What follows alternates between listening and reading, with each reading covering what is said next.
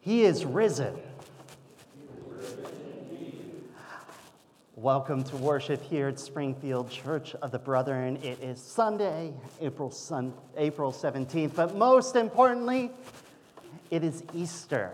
It is Resurrection Sunday. We have come to encounter an empty tomb, and it is a joyous thing.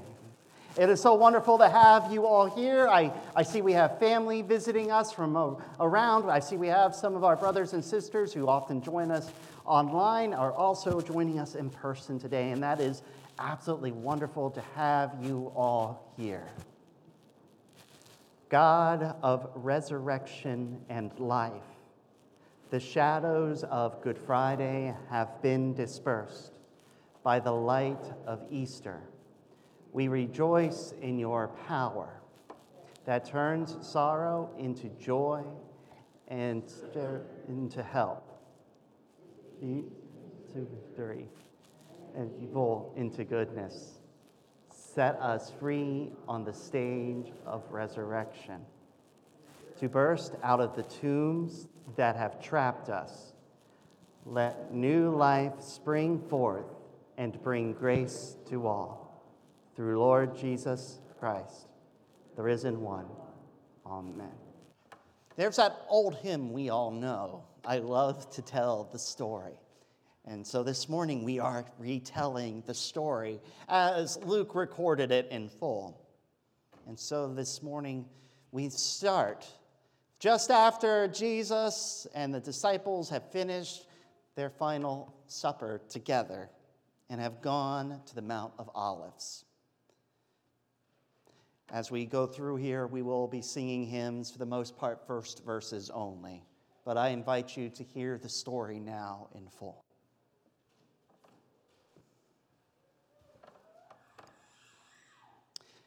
Jesus went out, as usual, to the Mount of Olives, and his disciples followed him. On reaching the place, he said to them, "Pray that you will not fall into temptation." And he withdrew about a stone's throw beyond them, knelt down, and prayed. "Father, if you are willing, take this cup from me. Yet not my will, but yours be done." An angel from heaven appeared to him and strengthened him. And being in anguish, he prayed more earnestly, and his sweat was like drops of blood falling to the ground. When he rose from prayer and went back to the disciples, he found them asleep, exhausted from sorrow. "Why are you sleeping?" he asked them. "Get up, pray, so that you will not fall into temptation." While he was still speaking, a crowd came up, and the man who was called Judas, one of the 12, was leading them.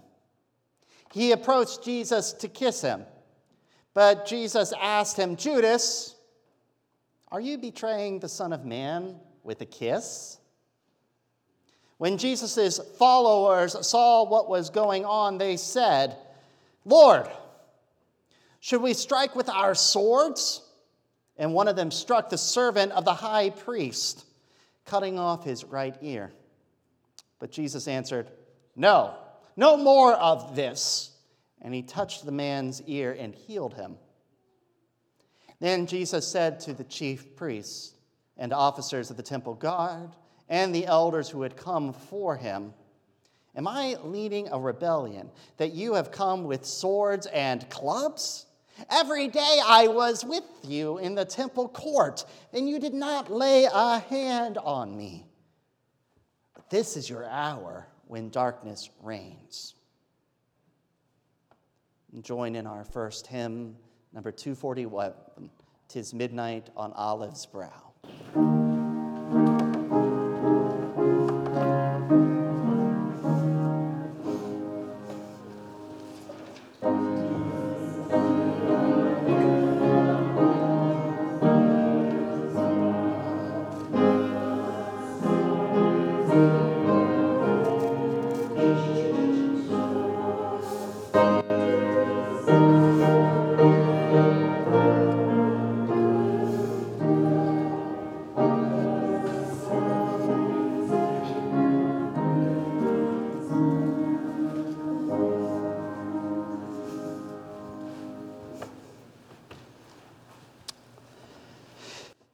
Then seizing him, they led him away and took him into the house of the high priest.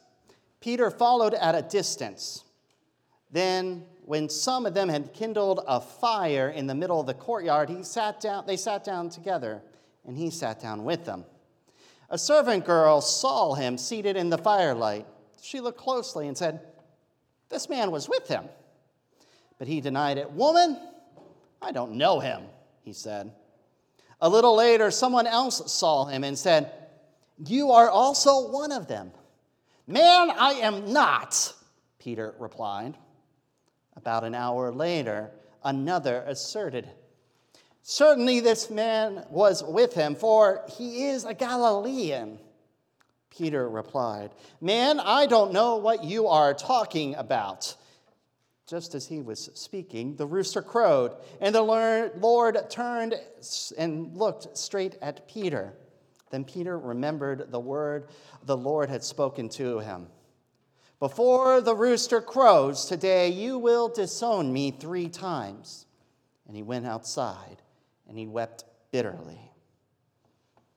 Jesus, remember me. Number 247.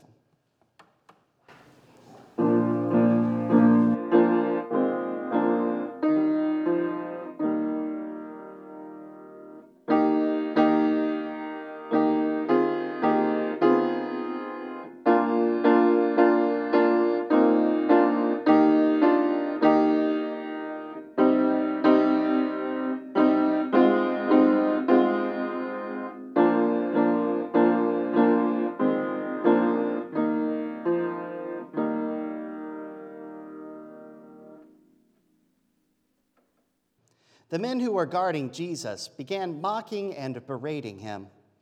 They blindfolded him and demanded, "Prophecy, who hit you?" And they said many other insulting things to him. At daybreak, the council of elders of the people, both the high priest and the teachers of the law, met together, and Jesus was led before them. "If you are the Messiah," they said, "tell us." Jesus answered, "I tell you, you will not believe me. And if I asked you, you would not answer. But from now on, the Son of Man will be seated at the right hand of the mighty God." And they all asked, "Are you the Son of God?" He replied, "You say that I am." Then they said, "Why do we need any more testimony? We have heard it from his own lips." Then the whole assembly rose and led him off to Pilate. They began to accuse him, saying, "We have found this man subverting our nation. He opposes the payment of taxes to Caesar and claims to be Messiah, a king." So Pilate asked Jesus, "Are you the king of the Jews?" He replied, "You say that I am, or you have said so." Then Pilate announced to the chief priest and the crowd, "I find no basis for charges against this man." But they insisted. "He stirs up the people all over Judea with his teachings. He started in Galilee and has come all the way from there." On hearing this, Pilate asked if the man was a Galilean. When he learned that Jesus was under Herod's jurisdiction, he sent him to Herod, who was also in Jerusalem at the time. When Herod saw Jesus, he was greatly pleased, because for a long time he had been waiting to see him. And what he had heard about him, he had hoped to see some sign or miracle of some sort. He plied him with many questions, but Jesus gave no answer. The chief priests and the teachers of the law were standing there, vehemently accusing him. Then Herod and his soldiers ridiculed him, mocked him, and dressed him in an elegant robe. They sent him back to Pilate. That day, Herod and Pilate became friends. Before this, they had been enemies. Alas, and did my Savior bleed? Number 253.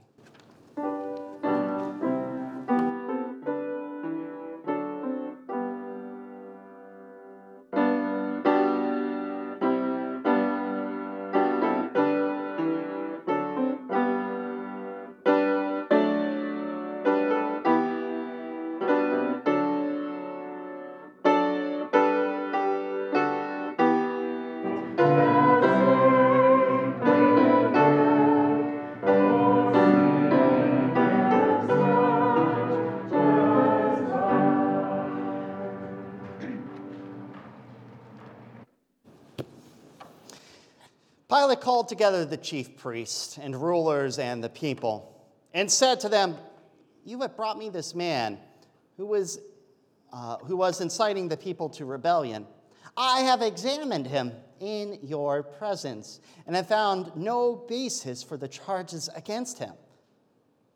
Neither has Herod, and he has sent him back to us. And as you see, he has done nothing to deserve death. Therefore, I will punish him and then release him." But the whole crowd shouted, "Away with this man! Release Barabbas to us." Now, Barabbas had been thrown into prison for an insurrection in the city and for murder. Wanting to release Jesus, Pilate again appealed to them, but they kept shouting, "Crucify him! Crucify him!" For a third time he spoke to them. "Why? What crime has this man committed? I have found on him no grounds for the death penalty. Therefore, I will have him punished and then release him." But with loud shouts, they insistently demanded that he was to be crucified, and their shouts prevailed. So Pilate decided to grant their demand, and he released the man who had been thrown into prison for insurrection and for murder, the one they had asked for, and surrendered Jesus to their will. I've never actually read out of this Bible in church, so if you'll permit me, in the fulfillment of these verses from Isaiah chapter 53, there we go, 7 through 9. "He was oppressed and he was afflicted, yet he opened up not his mouth. He is brought as a lamb to the slaughter, and as a sheep before her shearers is dumb, so he opened not his mouth. He was taken from prison and from judgment. And who shall declare his generation? For he was cut out of the land of the living. For the transgressions of my people he was stricken. He made his grave with the wicked and with the rich in his death, because he had done no violence, neither was any deceit in his mouth." When I survey the wondrous cross, number 259.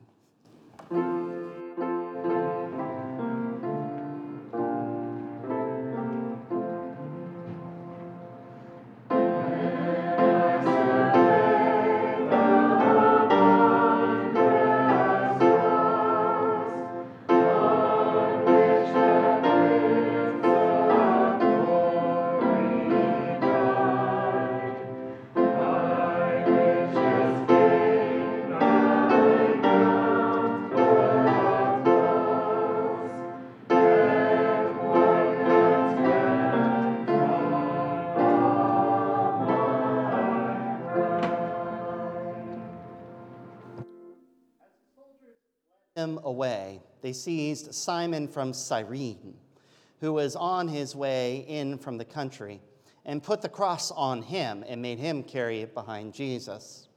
A large number of people followed him, including women who mourned and wailed for him.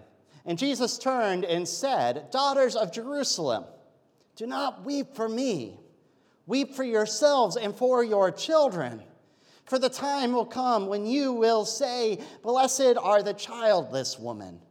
Blessed are the wombs who never bore and the breasts that never nursed.' Then they will say to the mountains, 'Fall on us,' and to the hills, 'Cover us.' For if people do these things when the tree is green, what will happen when it is dry?" Two other men, both criminals, were also led with him to be executed. And they came to the place called the Skull. They crucified him, along with the criminals, one on his right and one on his left. Jesus said, "Forgive them, Father, for they do not know what they do." and they divided up his clothing by casting lots. The people stood watching, and even the rulers were sneering at him. They said, "He has saved others. Let him also save himself if he is God's Messiah, the chosen one." The soldiers also came up and mocked him. They offered him wine vinegar and said, "If you are king of the Jews, then save yourself." There was a written notice above him that read, "This is the King of the Jews." One of the criminals who hung there hurled insults at him. "Aren't you the Messiah? Save yourself and us." But the other criminal rebuked him, saying, "Don't you fear God, since you are under the same sentence? We are justly punished, for we are getting what our deeds deserve. But this man has done nothing wrong." Then he said, "Jesus, remember me when you come into your kingdom." And Jesus answered him, "Truly I tell you, you will be with me in paradise."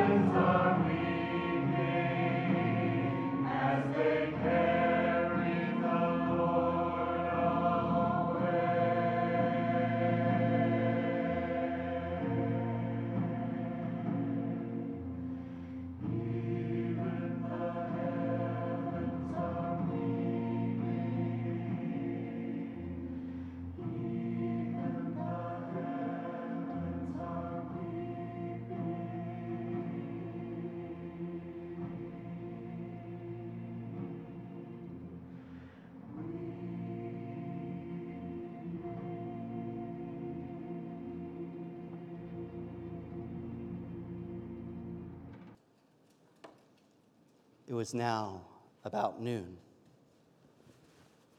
and the darkness came over the whole land until 3 in the afternoon, for the sun stopped shining, and the curtain of the temple was torn in two.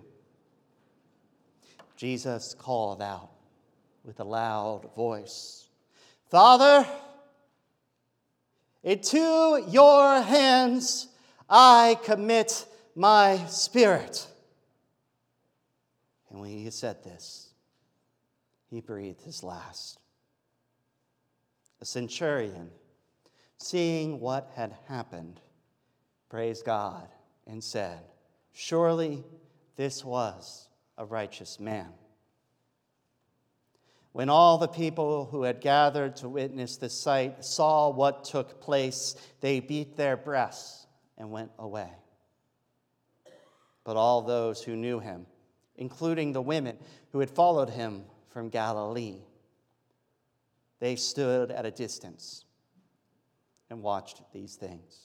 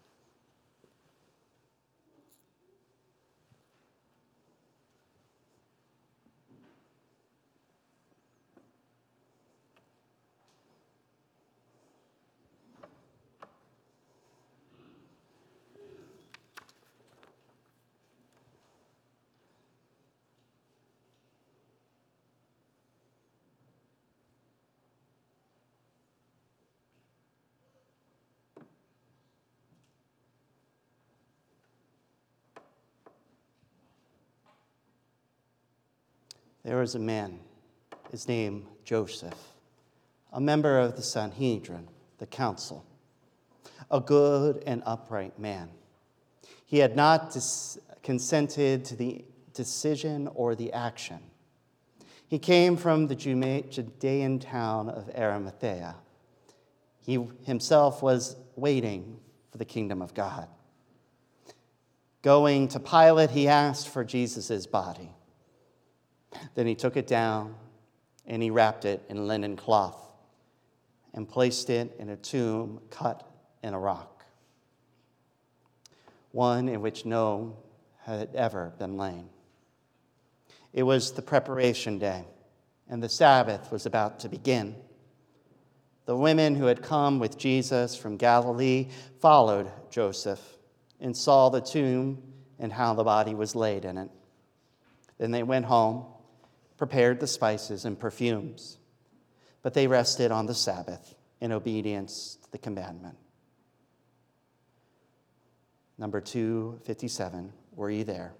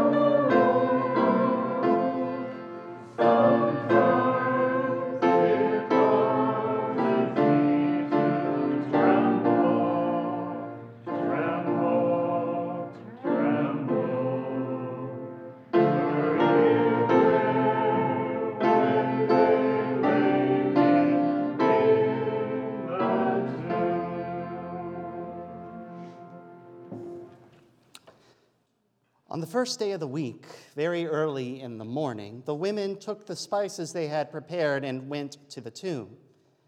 They found the stone was rolled away from the tomb. But then when they entered, they did not find the body of the Lord Jesus. While they were wondering about this, suddenly 2 men in clothes that gleamed like lightning stood beside them. In their fright, the women bowed down with their faces to the ground. But the men said to them, "Why do you look for the living among the dead? He is not here.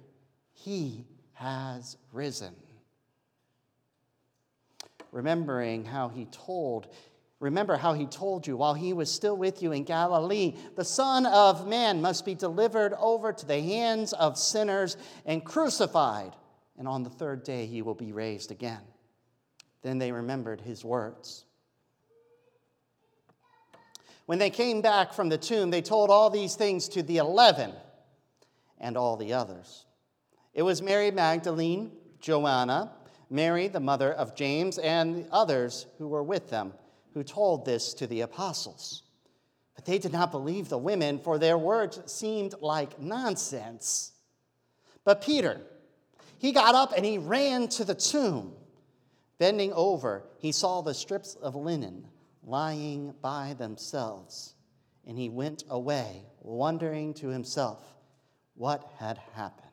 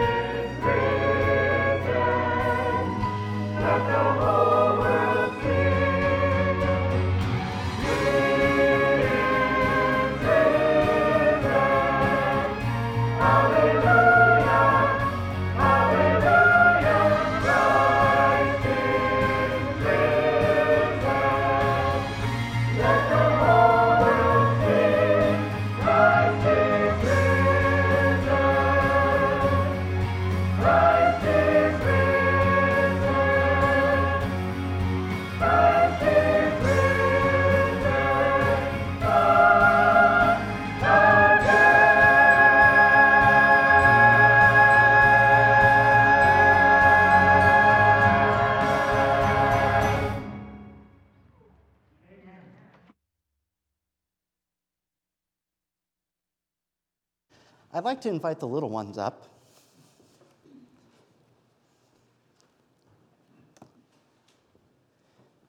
I don't know if you can hear me, Gracie, but you too. Hey, guys. Do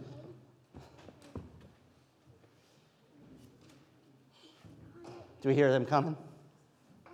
All right. Hi, guys. Hey, let's all sit over there, actually. Let's go over here, Maya. Come on over here. She's coming. They heard her footsteps, right? Yep. There she is. Come on up, Gracie. Hey, Maya, let's come over here and sit with the boys. Hi, Gracie. You want to come sit with them? Hi. Hi, guys. All right, come sit with them. All right. All right. Do you guys, and I've done this talk once with Gracie before because she asked me this question, and I want to see what you guys know. What is this right here that we have lying on its side? Gracie, Colin, Maya, over here. Hey, okay, what is this? The cross. And we have a big one up there, right? Now, do you know why we have crosses in the church? Yeah, remind us of what Jesus and God did for us. But you'll notice the cross is always empty, isn't it? We never have Jesus on the cross, do we? At least not in our church. Some churches do, but ours, we never do. And do you know what this is here? It's the tomb. And is there anyone in the tomb? No, because he's risen. It's empty because he's risen. That's right. So every year we get together and we celebrate Easter. In fact, the church would not exist without Easter. Easter is the most important holiday because Gracie, Maya, my daughter has reached the age where she just wants to talk about clothes. I thought this was supposed to be another 10 years. Gracie, Maya, Colin, Maya. Hey, Maya, Gracie, Maya. There we go. Now I got your attention. Okay. So, yeah, we remember the tomb is empty because Jesus was risen. Jesus came back to life after he hung on the cross. But we keep the cross here to remind us that Jesus and God loved us so much that he hung on here just for us. And then we keep it empty to remind us that life doesn't stop here. It doesn't stop on the cross. It doesn't stop when we die. It doesn't stop when you're put in the tomb. But that we get to live forever because Jesus was here and here. Yeah. And so today, we read the whole Easter story. And I did some funny things with candles and whatnot. You know, I lit 2 candles, one for Jesus and one for Peter. Not Peter Rabbit, different Peter. But you know what? Peter lost faith. He ran away. He was scared. And then we went over here and we laid down the elegant purple cloth that Jesus was supposedly put in. We opened up the scriptures to a passage that told us that this was going to happen. And we hung up the cross. Yeah. But then the cross comes down. The tomb is open. And we're reminded that we have a chance of new life. And so that's what we celebrate today. And there's another way we celebrate. You see, we have a little symbol of life, a promise that there's always new life, though the way we have them is when there's no life in them because no one likes to eat these when there's a baby bird in them. So, I wanted to let you guys have these, and thank you to those who packed them, as a little symbol to remember that there's always a promise in new life. And guess what? Unlike the tomb, these eggs have something in them. But they're a reminder that there's a promise, that there's many things to come. Now, okay, we're going to do what's called the benediction. And the benediction, Gracie, this way. The benediction is the blessing that you give at the end of a sermon or a service. And so I'm going to say a blessing, and then I'm going to say, he is risen. And then I want you all to say back to me, risen indeed. So let's practice. I'm going to say, he is risen. And you say, all right, one more time. All you guys look at me. You're going to say, risen indeed, okay? He is risen. Risen indeed. All right, doing good. Now, when I do it next time, you're going to shout it out, okay? Yeah. All right, when I do it one more time, we're going to practice the shouting. He is risen. Risen indeed. Good job. All right. So, I'm going to do a blessing now. So, to everyone who has gathered, I know it seems like a simple service to read but Scripture, but there is such power in it I could not avoid. Such a story that I could not tell. Yeah, I see. And so we come back to the Scriptures. We come back to the story, to how the first Christians heard that there was something more happening. And so we come to Easter morning, you ready, girls? Yeah. And we say, he is risen. He is risen. Say, risen indeed. Okay, I'll try it again. He is risen. Risen indeed. All right, now everybody, he is risen. Risen indeed. What a wonderful way to end. Amen. And we'll have a closing choral benediction together. If you will stand, low in the grave he lay. 273. All right, guys, you can.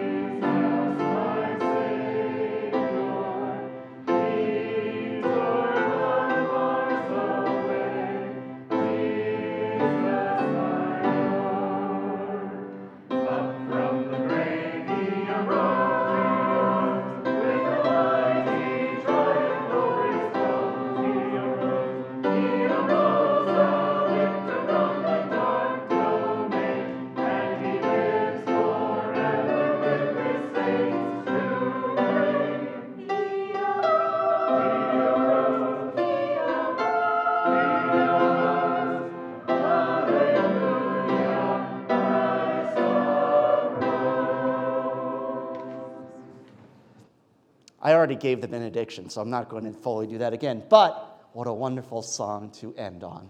He arose. Hallelujah, he arose. Thank you all for coming.